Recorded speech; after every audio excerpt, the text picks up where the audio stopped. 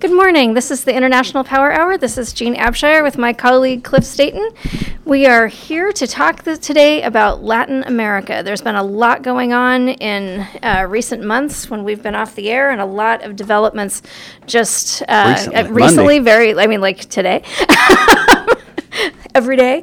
And so we wanted to focus on those, and I think we're going to start with what's been going on with Mexico. There's been a lot of things with NAFTA or not NAFTA, the North American Free Trade Agreement, which is a three-party agreement between the U.S., Canada, and Mexico.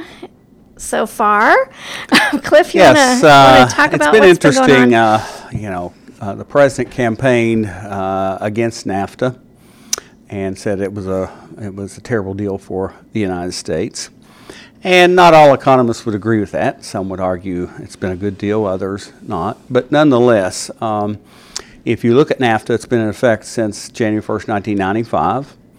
And what has happened, it has really created a North American market, a market in which businesses have settled into creating supply chains, predictable, stable behaviors in which to get their products to Americans, to Canadians, and to Mexicans. And so this is a huge agreement. It covers thousands and thousands of products. So it's not just dealing with small one or two issues, which tends to be, Gene, if you listen to the president, what they've really zeroed on in terms of the NAFTA, quote, renegotiations has been really focused on automobiles, making of automobiles.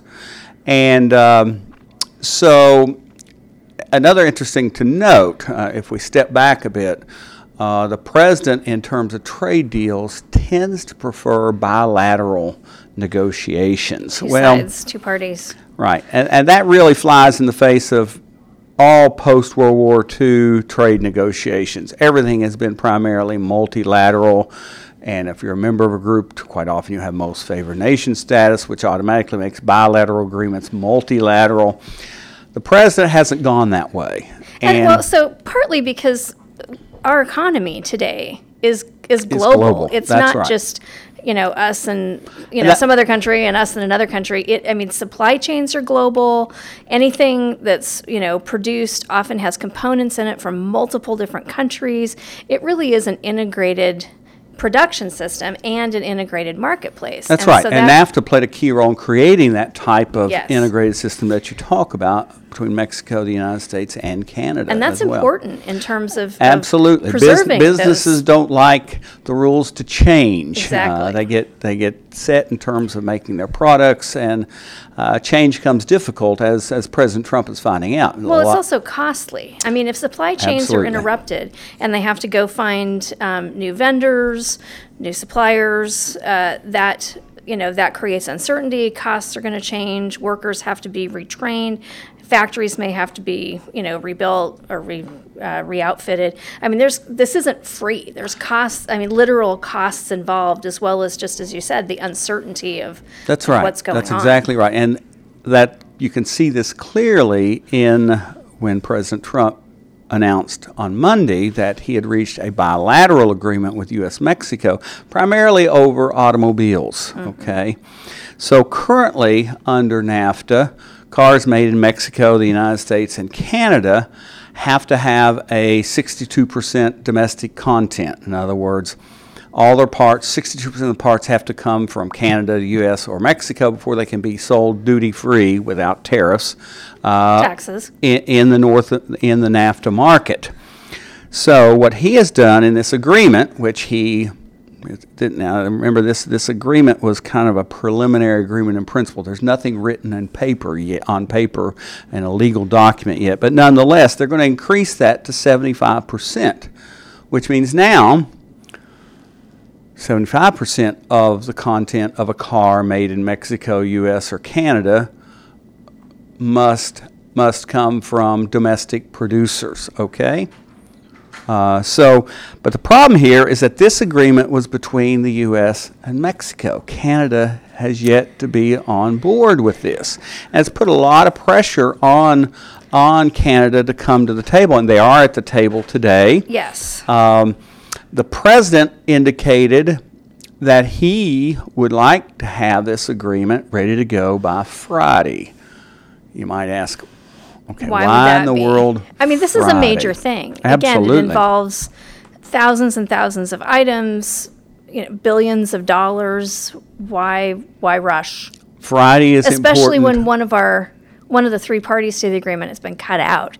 And it really has been cut out. I mean, we've had NAFTA talks going on to tweak the agreement for quite some time that involved all three countries. And then all of a sudden we have this announcement. And especially with Canada, those haven't fared too well. Right. But so why Friday, one might ask? Well, under U.S. law, under the trade expansion provisions given to allow the president to negotiate agreements, when he brings an agreement back to the Congress, there's 90 days for them to approve or disapprove. Think 90 days. That leads to the end of November. In December, and what happens on December 1st, Cliff? In December, number one, Congress goes home. That's okay, right. This is a lame duck. They're not going to come back and discuss this. And number two, on December 1st, López Obrador becomes the president of Mexico, and he may insist on renegotiating this whole thing. So he wants to get it done before this December 1st deadline.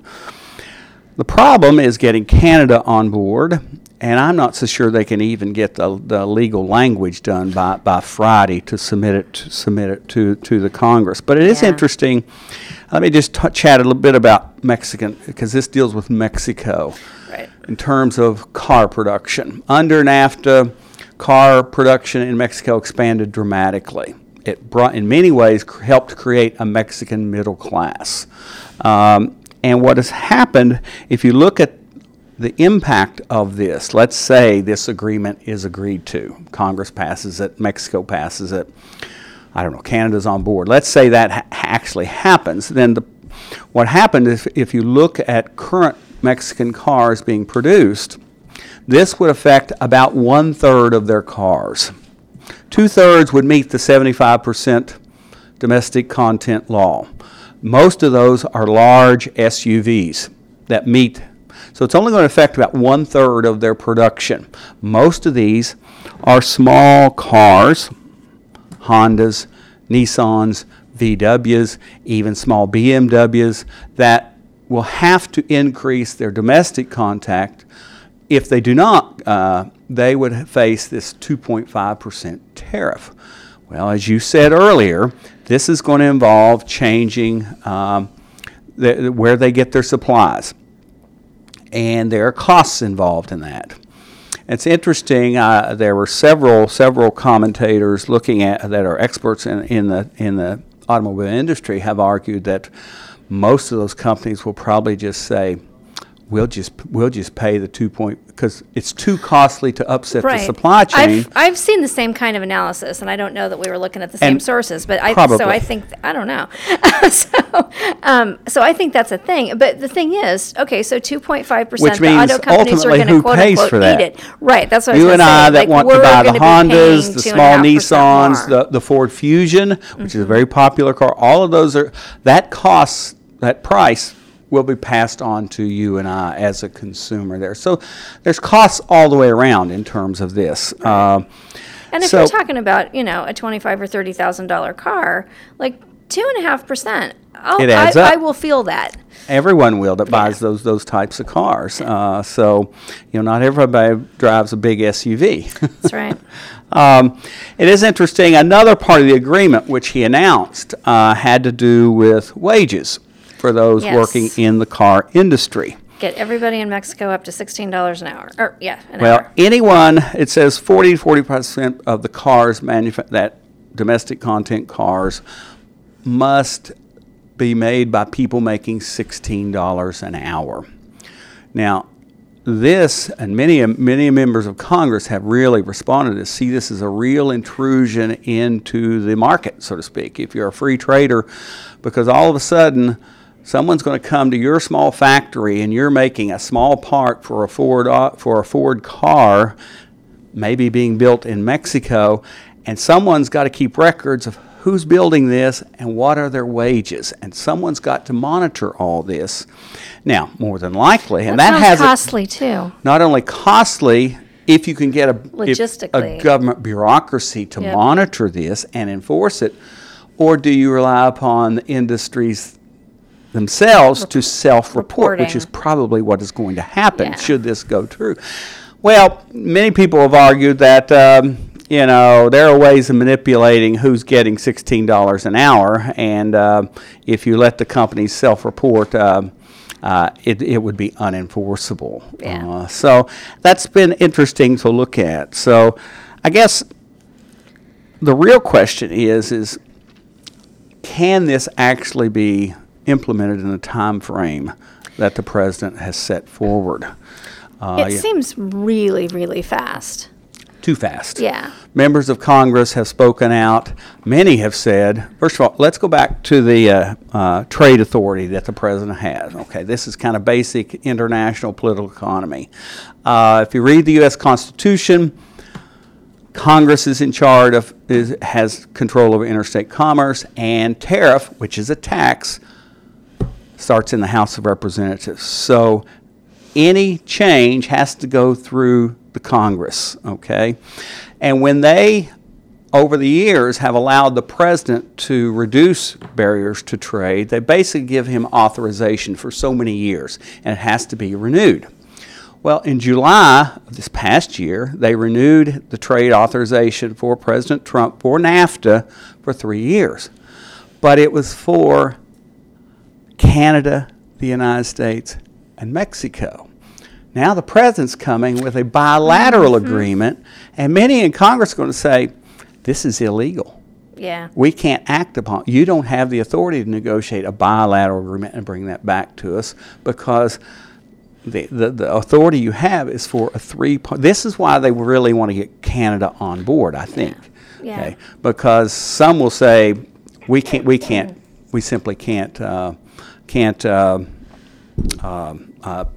even entertain this. And if you notice on Monday also, the president made some reference to maybe we'll just scrap NAFTA and just use this in its place, especially if Canada doesn't get on board. Well, again, lots of problems with that. Under NAFTA, to withdraw from NAFTA we have to give 6 months notice for that. And remember all that integrated market and all the businesses that have developed over 20, 25 years under NAFTA, this is going to completely disrupt all of that. But 6 months isn't long when you're talking about change of that magnitude. And if we pursue this and pull out of NAFTA, that also requires congressional approval because it deals with tariffs and trade, and that starts in the House. There's going to be enormous pressure from businesses put on members of the representatives not to change, not to dump, quote, dump NAFTA in that sense. So I don't see that happening, even though the president wanted to rename this deal. Right.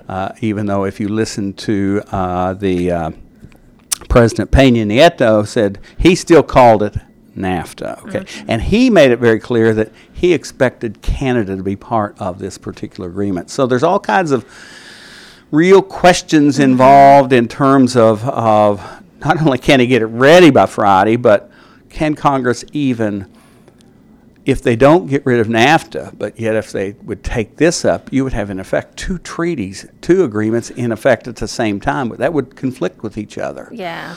All kinds of issues that have to be worked out. Yeah. And quite honestly, I'm not so sure this new agreement will even pass, plain and simple. There's lots of opposition among Republicans.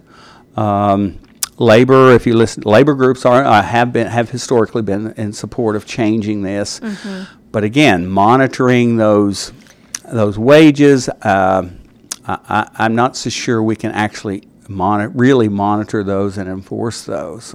So what about on the Mexican side? I mean, you've talked about the pressures in terms of the U.S. political system and power structures. But Peña Nieto is a lame duck also. It's not just, we're not just going to be dealing with the lame duck Congress late in the year. And Peña Nieto is on his way out, as you said. The new incoming president, López Obrador, will be sworn in on December 1st. The Mexican presidency is very powerful. Even if Peña Nieto brings this home in terms of getting things approved in Mexico, does López Obrador have to stick with it? If it has not been approved, no, he does not have to. And that's a big question. This is why the push to get this done by the end of November, because at least publicly, President Nieto has said, we're going to support this. If we can get Canada on board, we're going to go along with this. I think his logic was basically the small automobile manufacturers will just eat the 2.5%. And I think also from his perspective, and I was listening to one commentator in Mexico City talk, is that basically his argument is this: if this is all we have to do to placate the United States when it comes to revisions in NAFTA, this is a win for us in that sense, okay? It's not that serious of a deal in that sense. So the question is, can we get it to the Mexican National Assembly and so on and have it approved by November 30th? Because once AMLO, or López Obrador, becomes president, who during his campaign, of course he was just elected this year, and he takes office on December 1st, was, if you listen to some of his campaign spots, sometimes he was in opposition to NAFTA, sometimes he supported it. Now, in the end, he's going to support NAFTA in general because, again, as we said at the very beginning, Mexican economy is tied into the U.S. economy, which is tied into the Canadian economy. They're all one big economy. Right. Mexico needs the American market and the Canadian market. And so they're going to bend on this. Just as our market needs Mexico so I don't think, but there's always the wild card because President Trump is not popular in Mexico. Right. We've said that before on this show, okay, when we talked about Mexico. Well, he has said very provocative things, obviously. Very provocative. And insulting.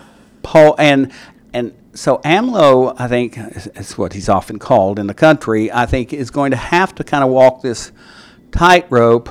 I want to stay in NAFTA, continue to keep the Mexican market stable and the economy growing, but I can't be seen to bow down to President Trump. And so that's going to be interesting to watch. And so I'm not so sure he would reject this outright. He may want to renegotiate it, but I'm not so sure that even the left-wing López Obrador president would actually reject this at this particular point. But again, never say never. In the world of today, we've all seen where who knows what's going to happen 4 months from now, 3 months from now. What about on the Canadian side? And you're more of a Latin Americanist, and I'm pushing you north here. That's fine. But what are the sticking points with Canada? The Canadians are, first of all, they really haven't evaluated what the effect of these domestic content laws would be on their automobile manufacturers and how this wage thing would work in terms of Canada. Really, wages are probably not an issue for the U.S. and Canada because they pay higher wages anyway. Right. That's one of the reasons the cars are more expensive. So, but Canada also has got agricultural interests at stake, and they, of course, again, the relationship between President Trump and the Prime Minister of Canada has not been the best. It's been a war of words, and part of that, I think, and again, you've got, as you would say, nationalist sentiments on the rise, and I think Canada's in a position they don't want to bow down to the United States either. And if you have to remember, the last the U.S. did place tariffs on steel and aluminum coming from both Mexico and Canada, and both countries responded to that. So, Trump has also threatened a 25% tariff on Canadian-made cars and auto parts. In addition, if this doesn't all come together, and that's a big threat for Canada. That's a huge threat. Yeah, that is a huge part of. I mean, that's a significant economic. And it's a threat also to U.S. consumers, whose car manufacturers in this country may use Canadian parts that would face that huge tariff. That would, again, raise costs. Analysts at the Toronto Dominion Bank estimated that if Trump puts in a 25% tariff on these Canadian-made cars and auto parts, that it would cost 160,000 jobs, most of them in the Ontario province of Canada. So this is a serious, a very, serious and, fundamental bread and butter thing for them. These are their workers, their jobs. There's lots of, as one commentator put it, moving parts going on. Yeah. And, tomorrow things may change dramatically from what we're saying here today. But, I have doubts that the Congress will actually approve a U.S.-Mexican agreement. Many in Congress have said Canada's got to be a part. And I think legally, given the Trade Authority Act, the president's on very shaky ground submitting an agreement just between the U.S. and Mexico. You're right. Canada, it has to play a major role in this. But I think they're very clear that they haven't had time to look at this. And in fact, it's not publicly written anywhere yet. Right. There's no formal legal document to actually look at, and the devil is always in the details, so to speak. And so the Canadians are going to have to wait to that before they even make a final say, and that this would be okay with them. And they, of course, while the U.S. has its procedures and processes, which would have to be done again. Yes, all of this would have to be approved by Canada and would have to be approved by Mexico. And now in Canada as well. Absolutely. All kinds of moving parts here. And so until there's some document put in place, I'm not, besides just a few things we've talked about, it'll be Canada's not going to respond publicly until they see that document, until they see the details as to whether they're going to go along with it. And they may want, okay, we'll sign, but we need to renegotiate this, X, and Y, this. and Z, right. And all of that runs up against this Friday deadline. Again, political scientists know better than make predictions, but I'm not so sure this will ever see the light of day in terms of Congress, unless Canada's on top. Canada's signatory to it, and I don't see that happening by Friday. Yeah, it does, I think, also have implications, this whole dynamic, because Canada, I think, really does feel just cut out here. Yes.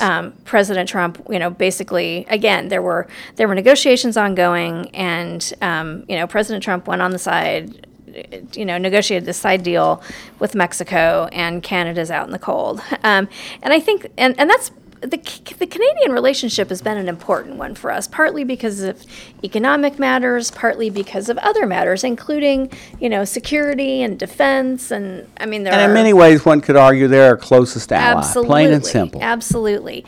And, and political scientists talk about a few different kinds of power. There's hard power, which is coercive, and there's soft power, which is, working more nicely with people and using persuasion rather than coercion.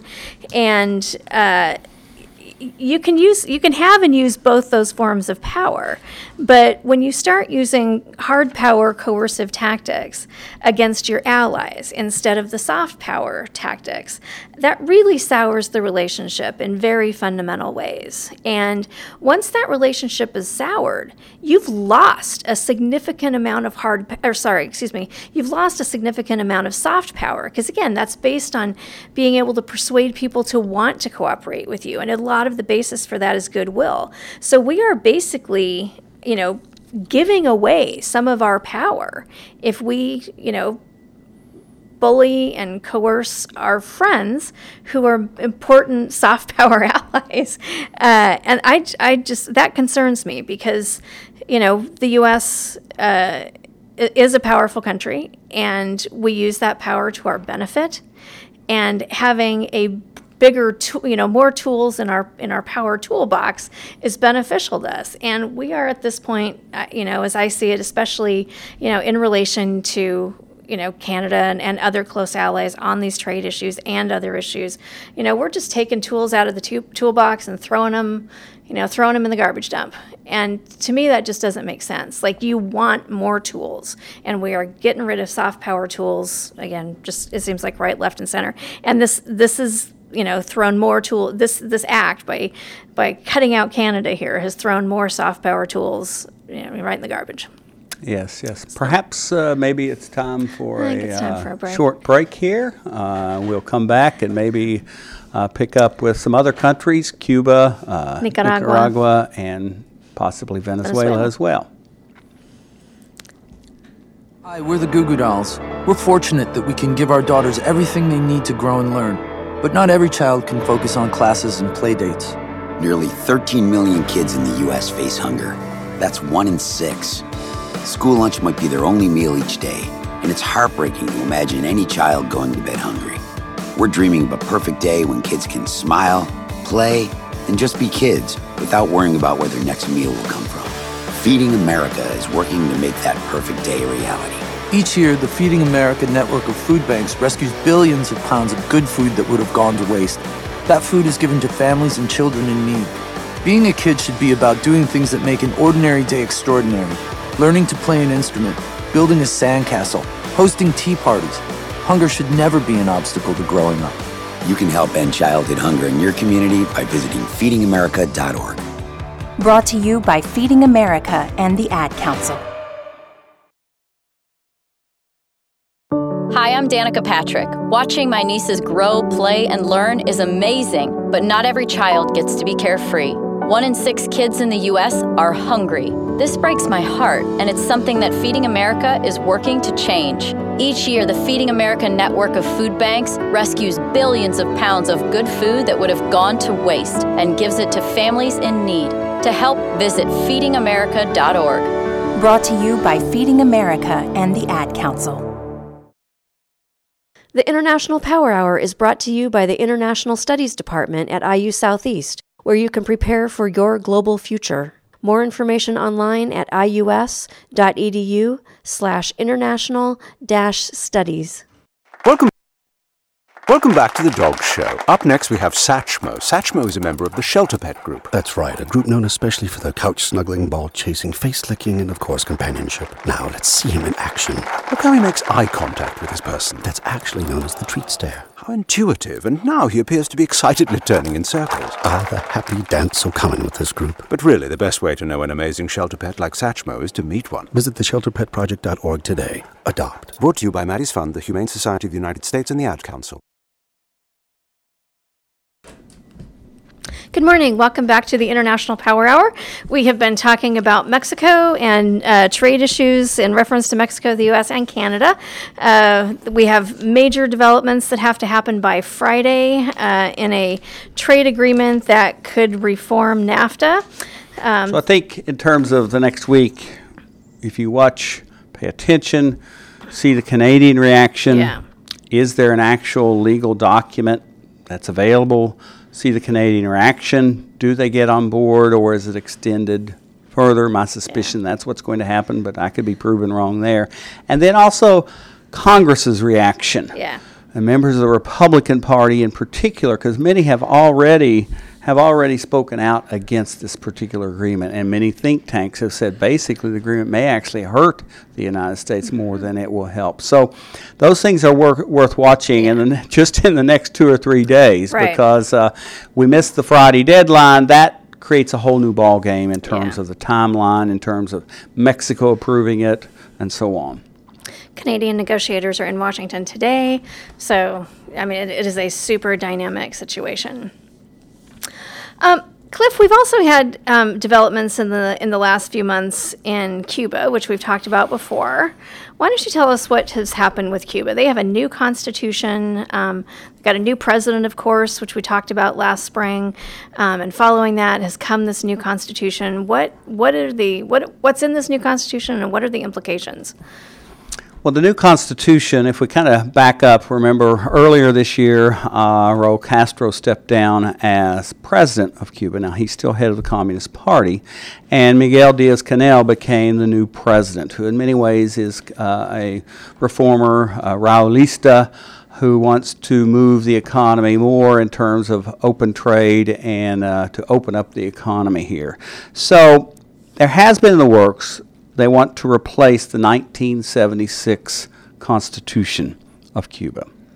And that is the primary that they work from today.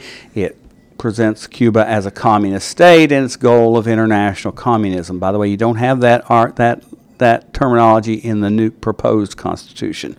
Okay? So if we look at this new proposed Constitution, now it passed the National Assembly. The process now is that it will go throughout Cuba. There will be various town meetings, 7,000 or so of these town meetings where people will get to discuss it. And there will be a referendum. That discussions, they're hoping the town meetings will end by November 15th.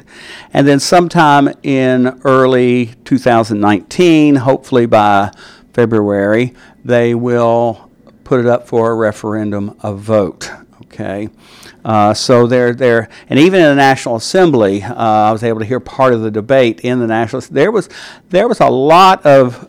I think it would surprise Americans how much debate there was over this particular document among the folks that are in the National Assembly in Cuba. What are the most contested elements?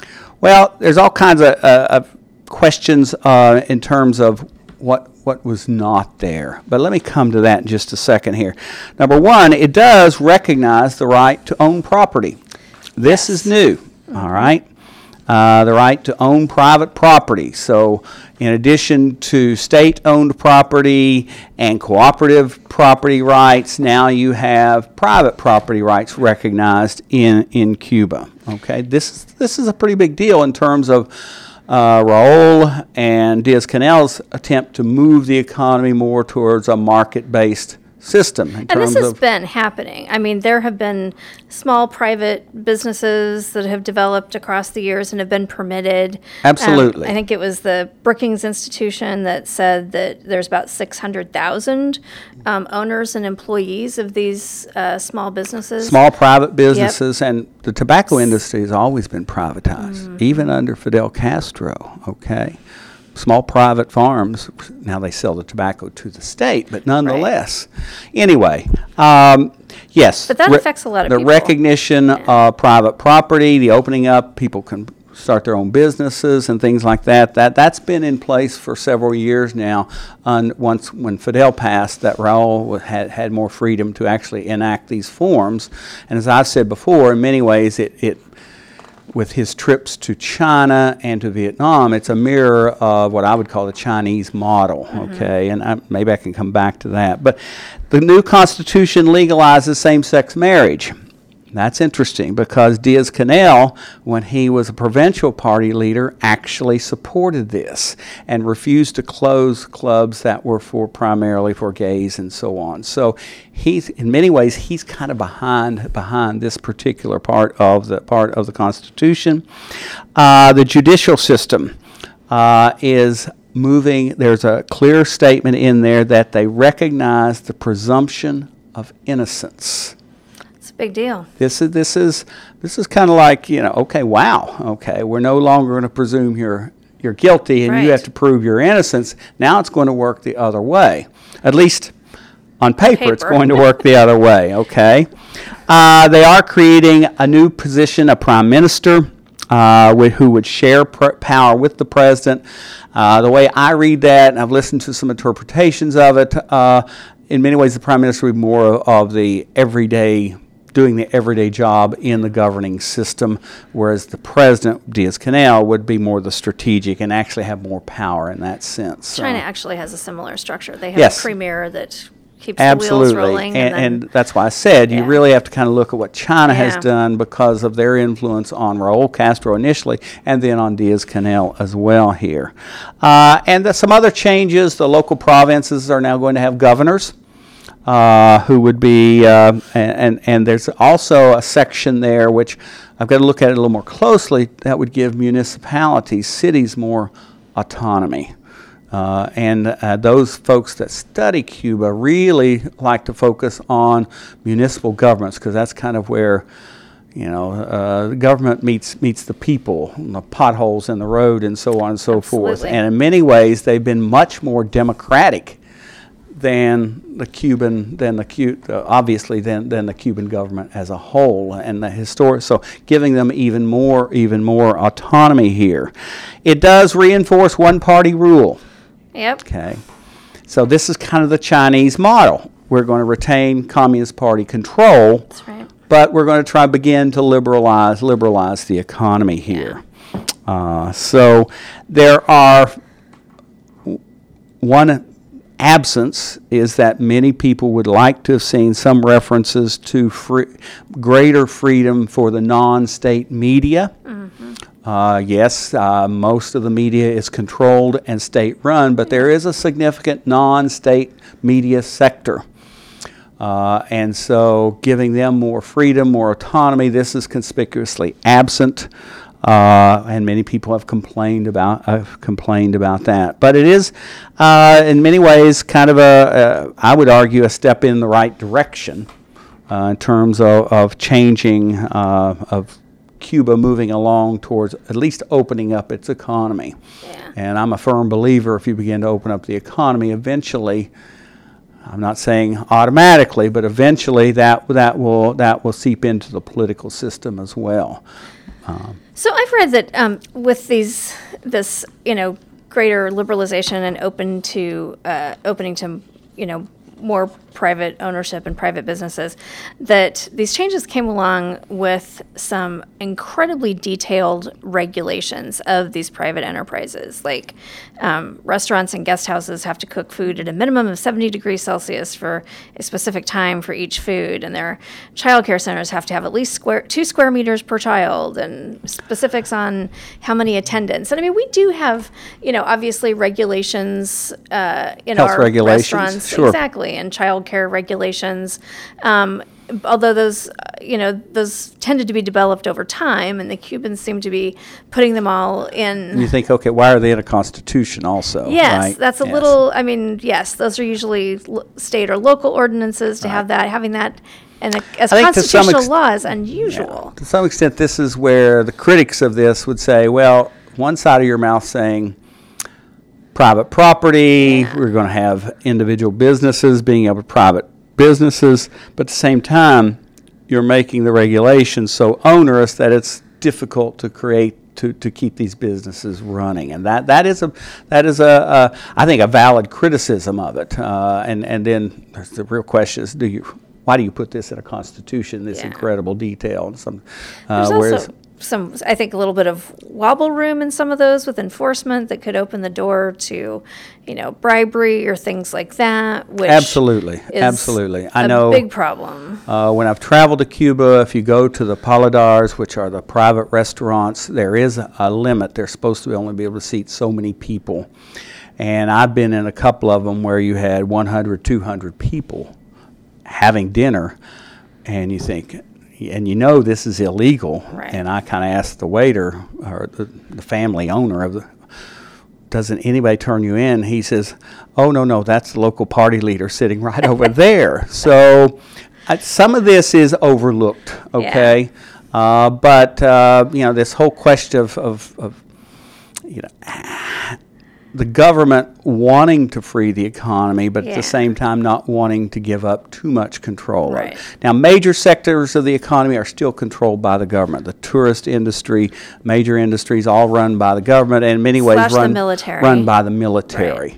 Right. So all of this remains to be seen. I mean, clearly this is going to pass. I think most Cubans, it's going to pass, and it can't be amended at this point. It's just kind of a vote for or against. But I think you have to at least take notice when they do recognize the right to private property in Cuba. And the presumption of innocence in it. And the presumption of innocent same-sex. I mean, there are things that there are some changes. there are good things in here. Yeah. The real question is when is the political system going to open up? And maybe that we can talk about that another day as well. Yeah. So, absolutely. Interesting. So another big hot spot that we've seen a lot in the news in recent weeks and months is Nicaragua. And we've seen a lot of violence there. We talked about that early in the summer before we took our break.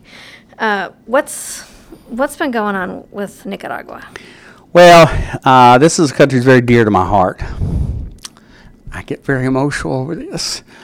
But if you had gone to Nicaragua prior to April, there were many tourists. There was no gang violence. It was it was the fastest growing economy in all of Central America. And then April 18th, the riots start.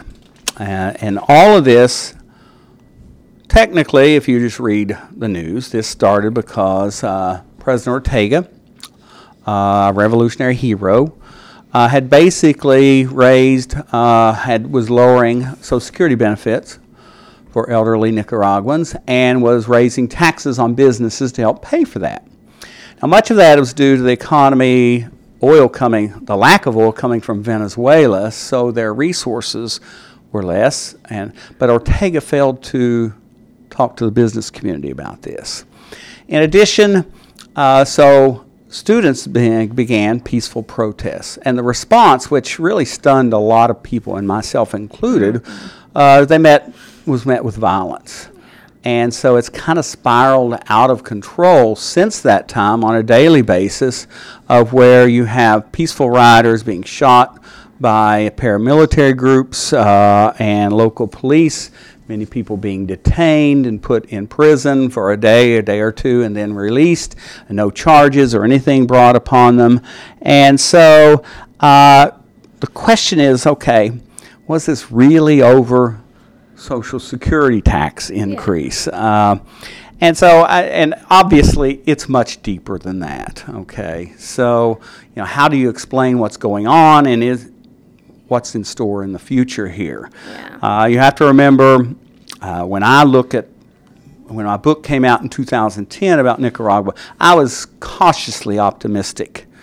You had a country that had gone from 1984 electing a Sandinista leader, 1990 electing Violeta Chamorro, who was not a party, 1996 electing Arnaldo Alemán from the Liberal Party, 2001, Jose Bolaños from the Liberal Party, although he hated Alemán, and then 2006, Ortega's elected. So you look at that from a democratic standpoint, peaceful transitions, one party to different parties being elected, and you're very hopeful. Yeah, I mean, that's one of the things we look for in terms of, is this country moving in a democratic way? But there were underlying problems that if you look closely, and some of it had to do initially by even 94 and 95 with Ortega basically coming to dominate the FSLN, the Sandinista party, and cutting out many who tried to oppose him to actually run for president, and Ortega controlling the Sandinista unions through patron-client relations. And there was a split in 94, 95. Some Sandinistas left the party and created their own party, but for fear that you're getting this cult of personality, this Danielismo within the party. This was kind of a sign that, okay, what does this portend for the future, okay? And if you look today, he still dominates the Sandinista party, okay?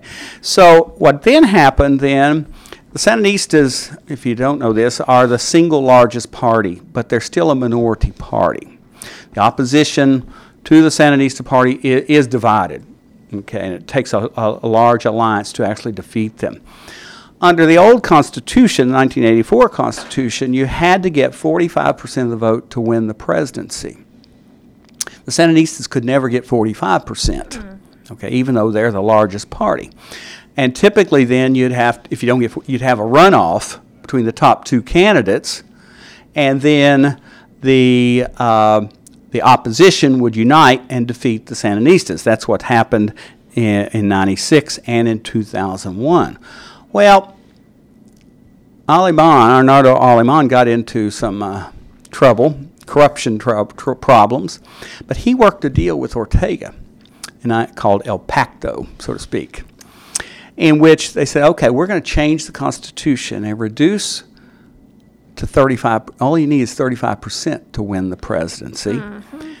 Plus, outgoing presidents are automatically for life members of the National Assembly who can't be prosecuted in court. Sweet deal.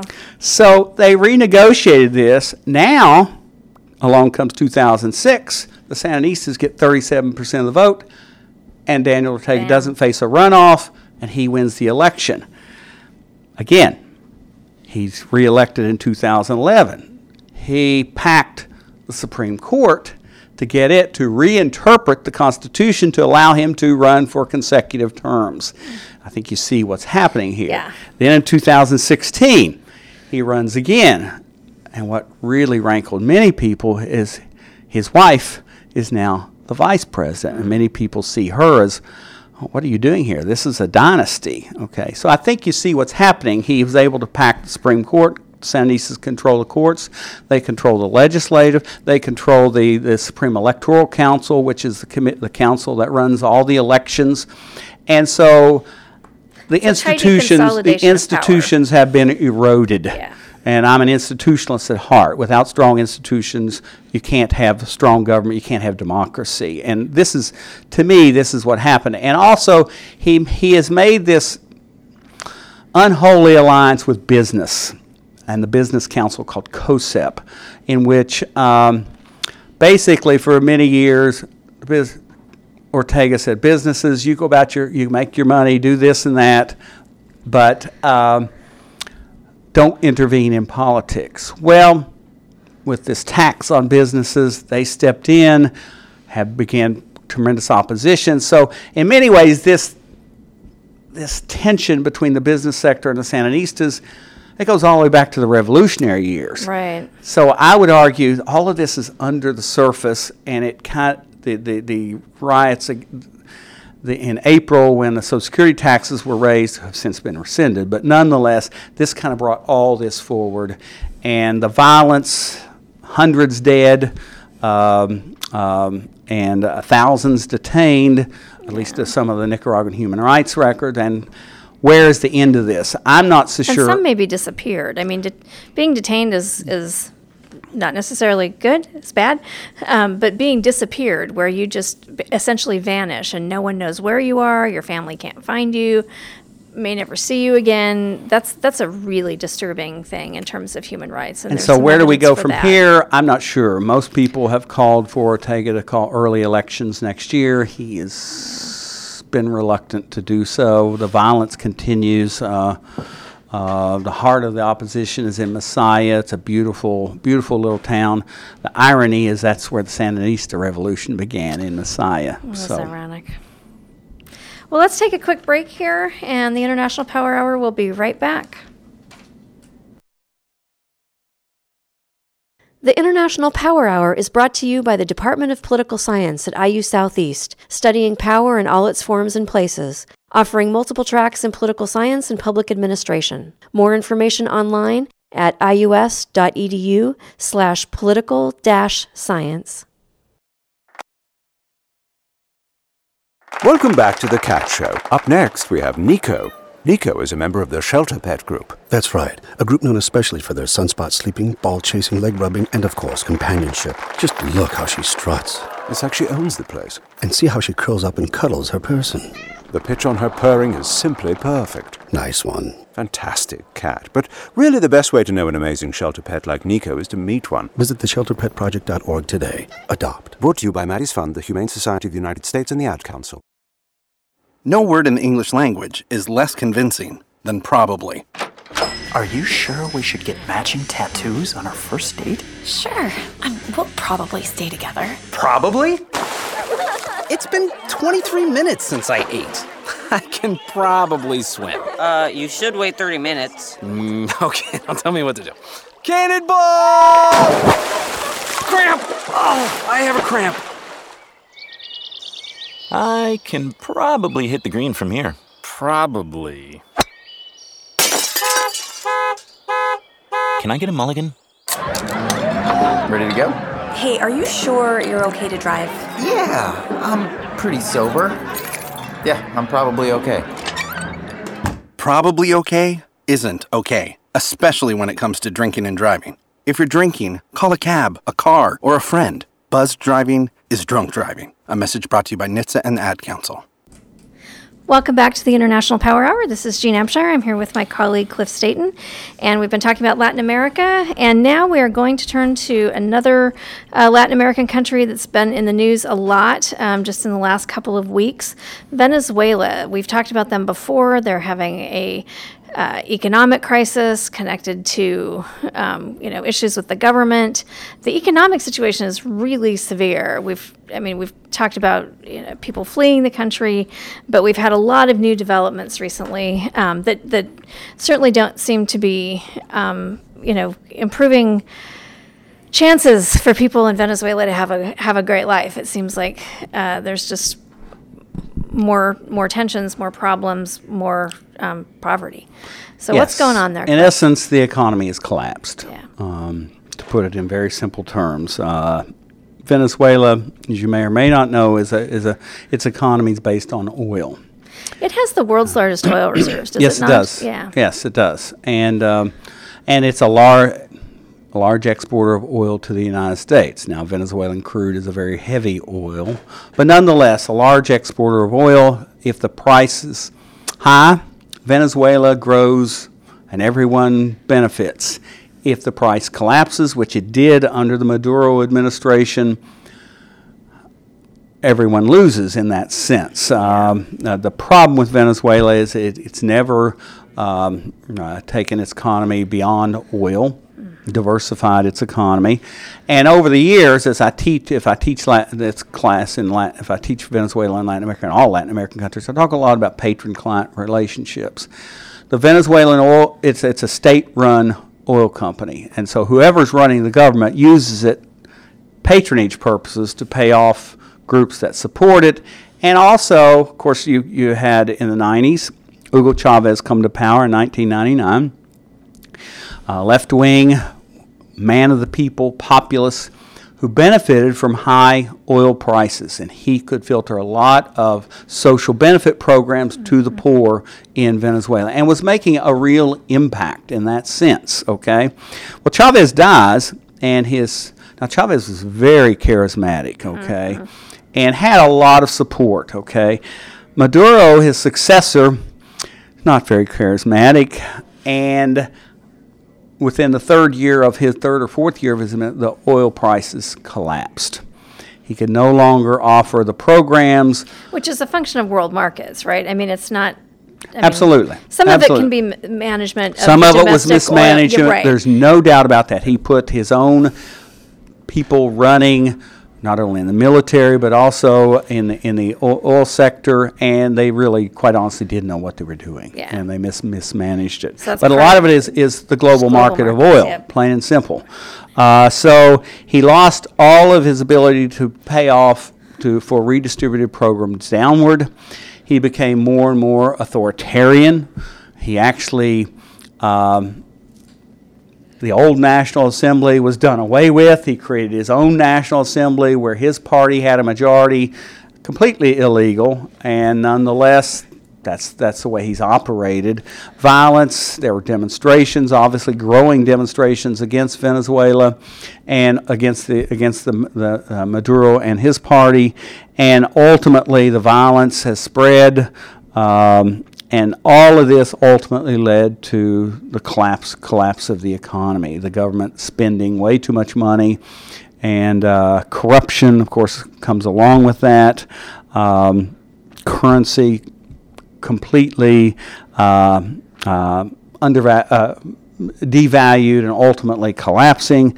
Yeah. Inflation I've seen estimates. I think you've seen the estimates as well. I mean, can you imagine 14,000% inflation? Well, No. and on track to become 1,000,000% inflation, which is just like, I mean, I can't. This is hyperinflation. Yeah, that's hyper.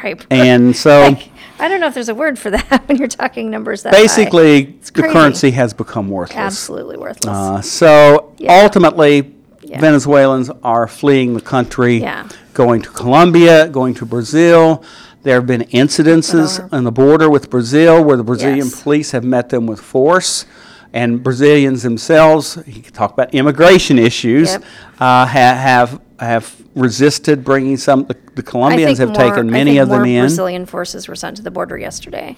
Yes, so you've got a lot of conflict in that area, and it looks like Maduro is not willing to give up the ship yet. It is interesting. He still controls the military, and a lot of that I discovered is that he gives the military, they get special preference on exchange rates. They get a 10-to-1 rate when it should be about 40,000 to 1. So they get, and so they can purchase food for their families, and the military is still at this point remains loyal to Maduro. And if they turn against Maduro, then the end will come will happen rather quickly here. Yeah, it's extreme. The actions that were taken within the last week or so devalued the currency by 95%, which means if somebody went to bed with 100 whatevers in their tucked in their mattress, by the time they got up in the morning, it was worth 5. And that wipes out people's savings. It wipes out the value of their paychecks. It's just truly devastating on a humanitarian level. And you've got U.S.-led sanctions in terms of Venezuela not able to get funds from the IMF, the World Bank, to try to stabilize the Venezuelan currency. So it looks like Maduro's days are numbered. It's just a question of when. It'll be still a hard hole to dig out of even when he's gone. Absolutely. It will take years for the OAS and the U.S. to come in, or whomever, and help rebuild the Venezuelan economy. Well, it looks like we're out of time. I'd like to thank you for listening. You can get this or other episodes of the International Power Hour on our website, on iTunes, Stitcher. You can follow us on our Facebook page. Next week, we're going to be talking with a local immigration person who works on immigration issues. Get a little local perspective on things. But I'd like to shout out to one of our students in Guatemala, Catherine Lee, who played a big role, she and her organization, in terms of the volcano victims in Guatemala. Good for her. Yep. Maybe we can talk about that another day. You bet. I hope. Thank you for listening. This is the International Power Hour.